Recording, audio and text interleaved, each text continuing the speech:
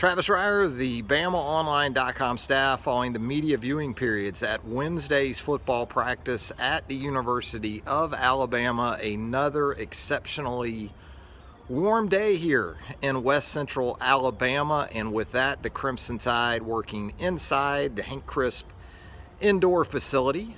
Alabama in full pads, getting ready for Saturday's non-conference tilt with the Golden Eagles of Southern Mississippi. Some of you old enough like myself to remember some monumentous struggles with USM in the past. You probably remember Brett Favre from 1990.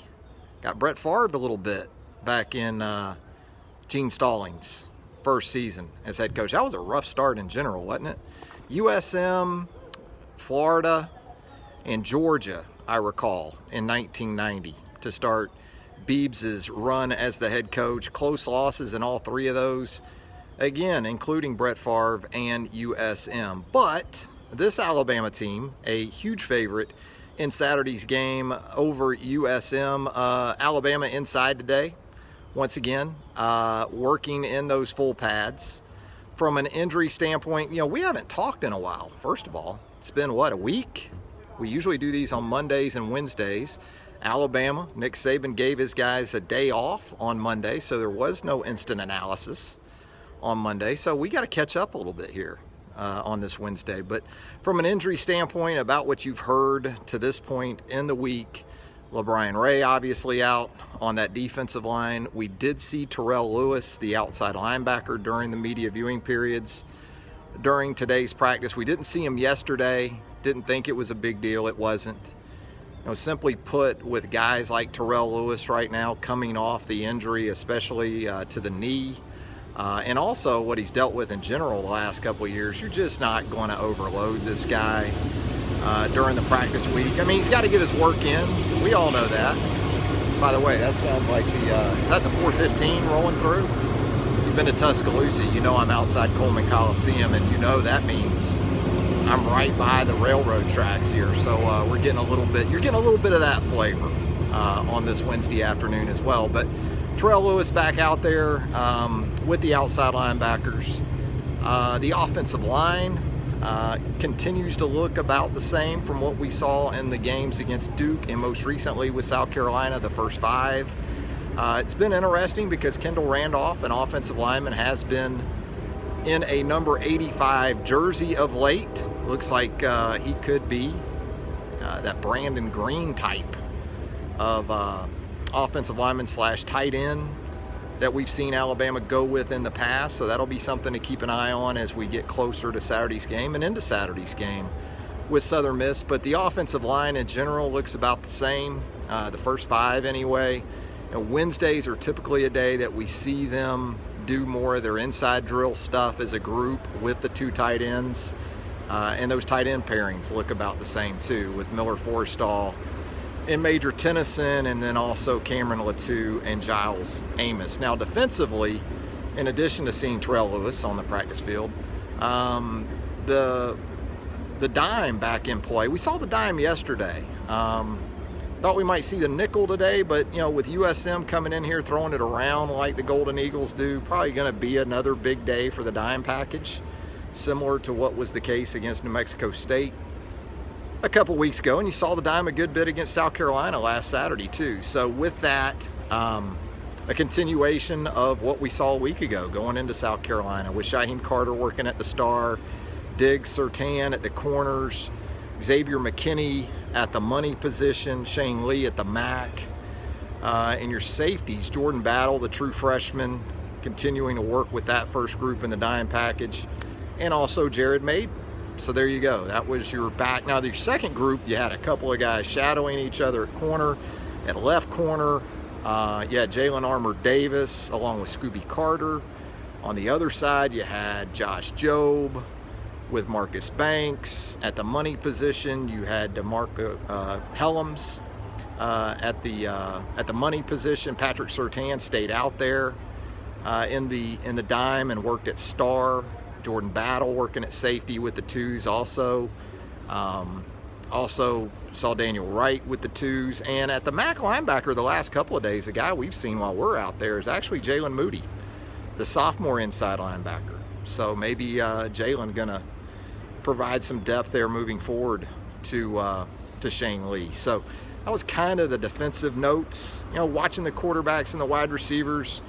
I got some video, by the way. I've got video for you, basically an entire quarterback period. I just videoed the quarterbacks for a solid, sort of abbreviated period, but you'll have that coming up later. And you wonder how things transition from practice into the game. Well, if you even watch a little bit of an individual period, you kind of come to the conclusion of, oh, that's how they do that. And those RPO slants that have become such a trademark for this Alabama offense, those are things that they work on, even in individual periods with no one else out there but the quarterbacks and maybe a student assistant catching those slants. That's the guy I couldn't be, I don't think, watching that today, because it's not just Tua Tagovailoa that rips it in there pretty good.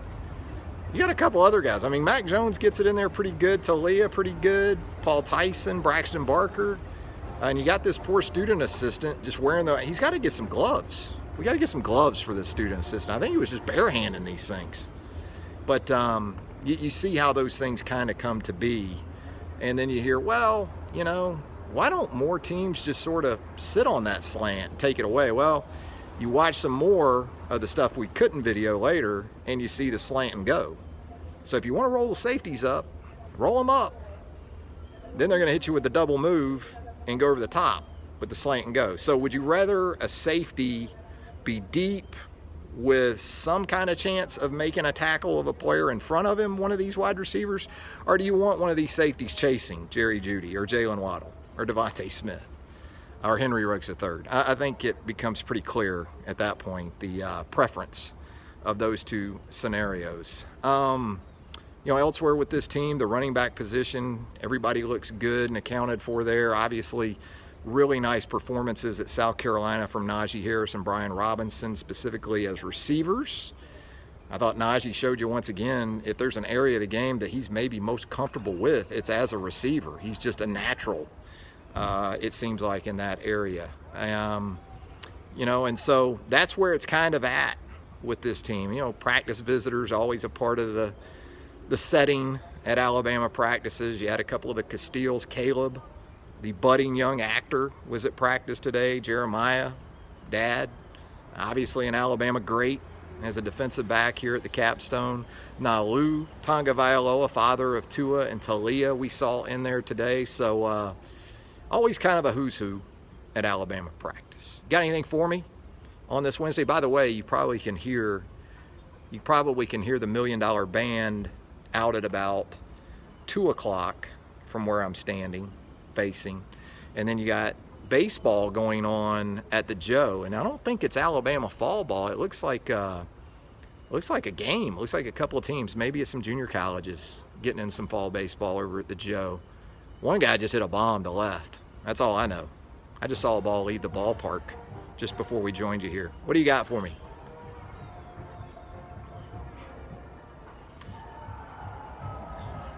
I think I saw a question about penalties. Yeah, got to clean those up. 11, I guess, against South Carolina on Saturday. And look, some of it you're kind of having to deal with on the defensive side of the ball because you're playing so much youth at those linebacker positions, and you're trying to situationally sub. You know what else? You got Pete Golding down on the field now. I think you had Golding up in the box last year, so it's a little new for Pete too in terms of managing the game. And you probably have Nick Saban expediting things on those headsets. So it's something they're going to have to work on. Josh Jobe, Barry, it seemed like there for a week or two.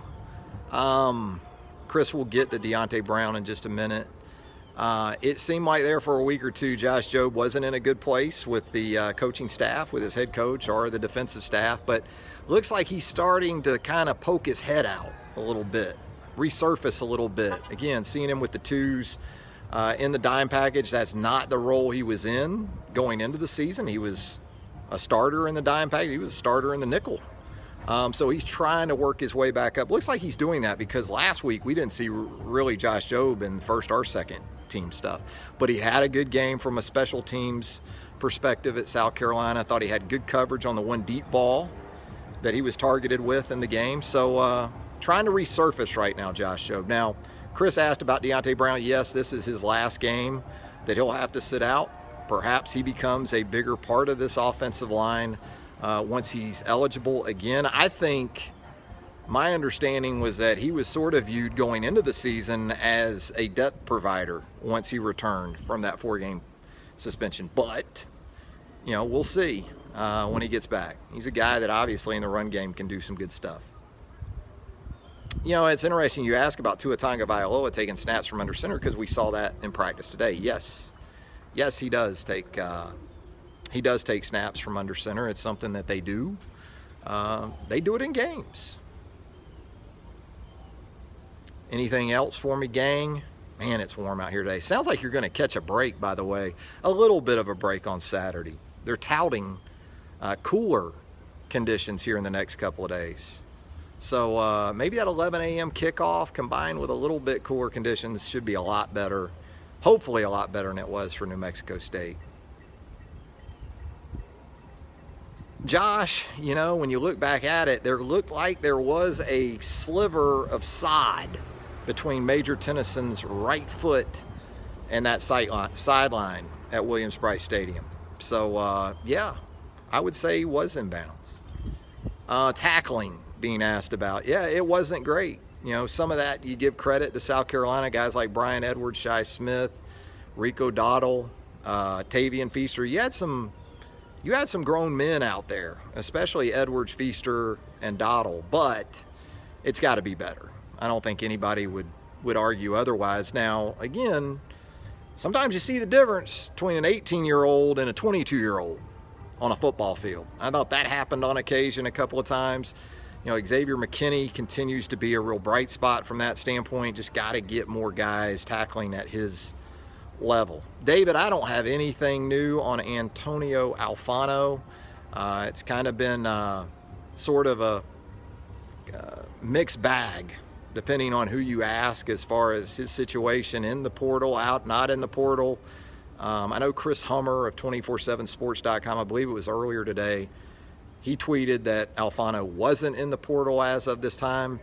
The only thing I know to tell you is, count on the guys you got right now, and then, maybe in time it works out that Alfano hangs around. Maybe it ends up being best for everybody that he moves on.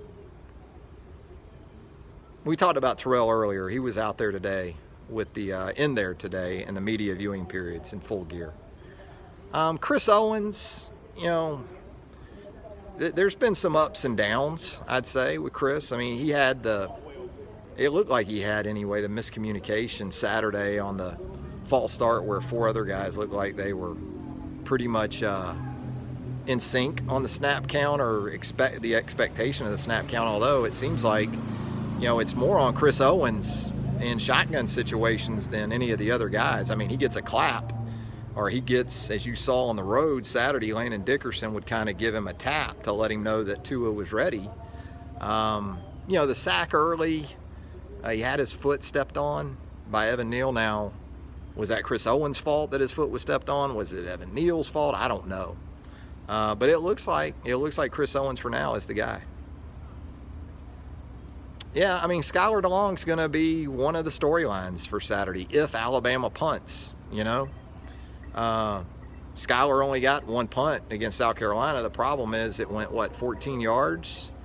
It gets conveniently overlooked or forgotten because it's a game in which you win by 24 points. You scored 47 in the game. But, when you start thinking about going to A&M and you start thinking about games with LSU and Auburn down the road and potentially in the SEC championship game, you can't have that. And so we'll see on Saturday first if Alabama does punt. It'll be interesting for a couple reasons because, first of all, it'll be interesting to see who punts for Alabama.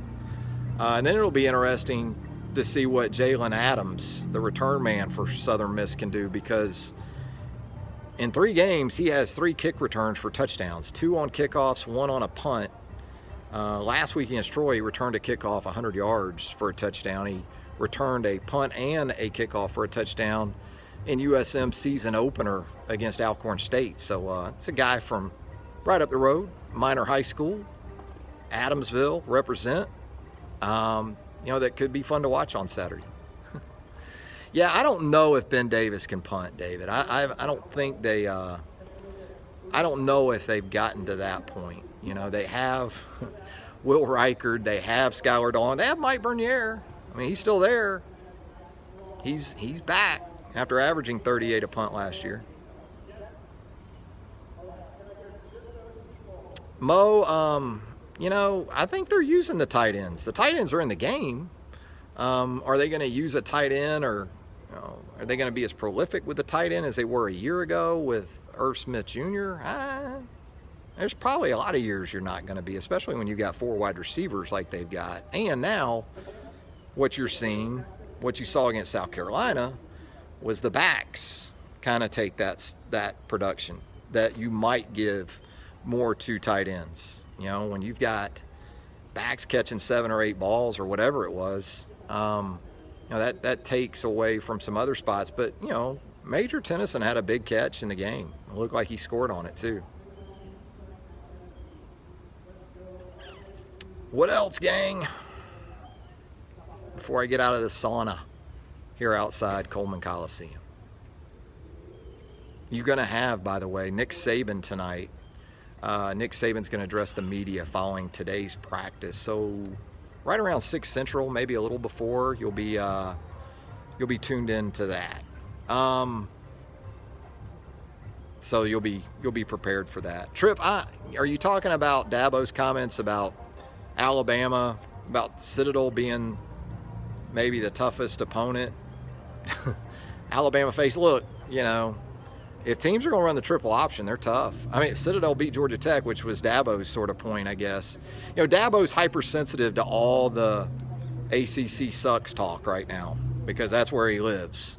So that's kind of what he has to do. I mean, Dabo knows. He knows the deal in the Southeastern Conference. I mean, if he'd gone to the ACC originally, he probably never would have been a walk-on, been a scholarship player from the start.